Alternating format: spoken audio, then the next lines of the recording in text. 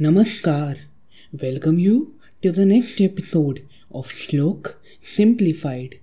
In times when the world is hit by a deadly virus, may this Shloka give you some peace and hope to live a longer and a healthy life.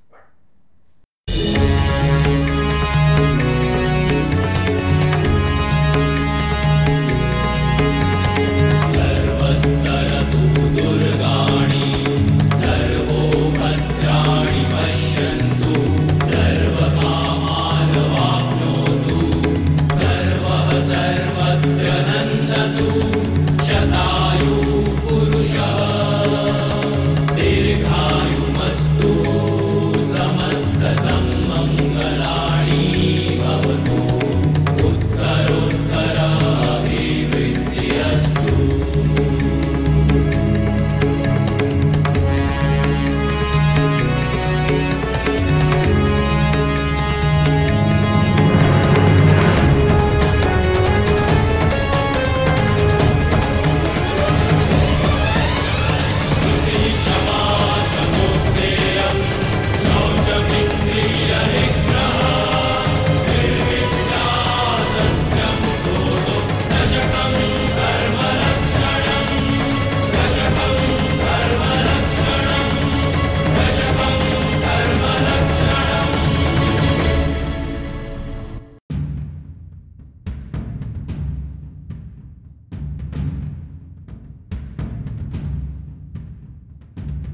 Namaskar.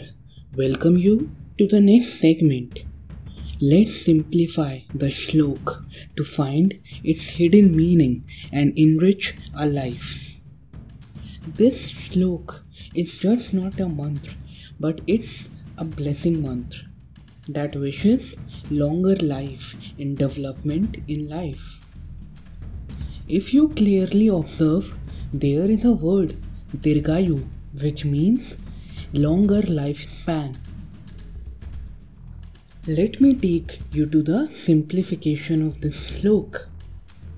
So as we begin from the first line, SarvasTaratu Durgani, which means may everyone summon their difficulties to Lord Krishna. The second line says Sarvo Bhadrani Pasyavantu, which means may everyone see only the auspicious sight. The next line is as follows: Sarva Kamapantu, which means may everyone have their desires fulfilled. Let's simplify the last four lines, which means Shatayu Purushaha, which means may you have 100 years of life. Dirghaya Astu, which means have a long and prosper life. Samasta Samam Tarini Bhavatu, which means may you reach all the shores, thus not sink into the sea, ocean, or be unknown, unaware, or unfulfilled of knowledge. May you proceed towards the direction of success. This Shloka is just not a mantra, but also it provides you with 10 essential rules of life and observance of dharma. Dhriti, which means bravery. Kashma, which means forgiveness. Dama, which means self-control. Asatya means non-stealing. Swachha means cleanliness. Indriya Nigha means self-control.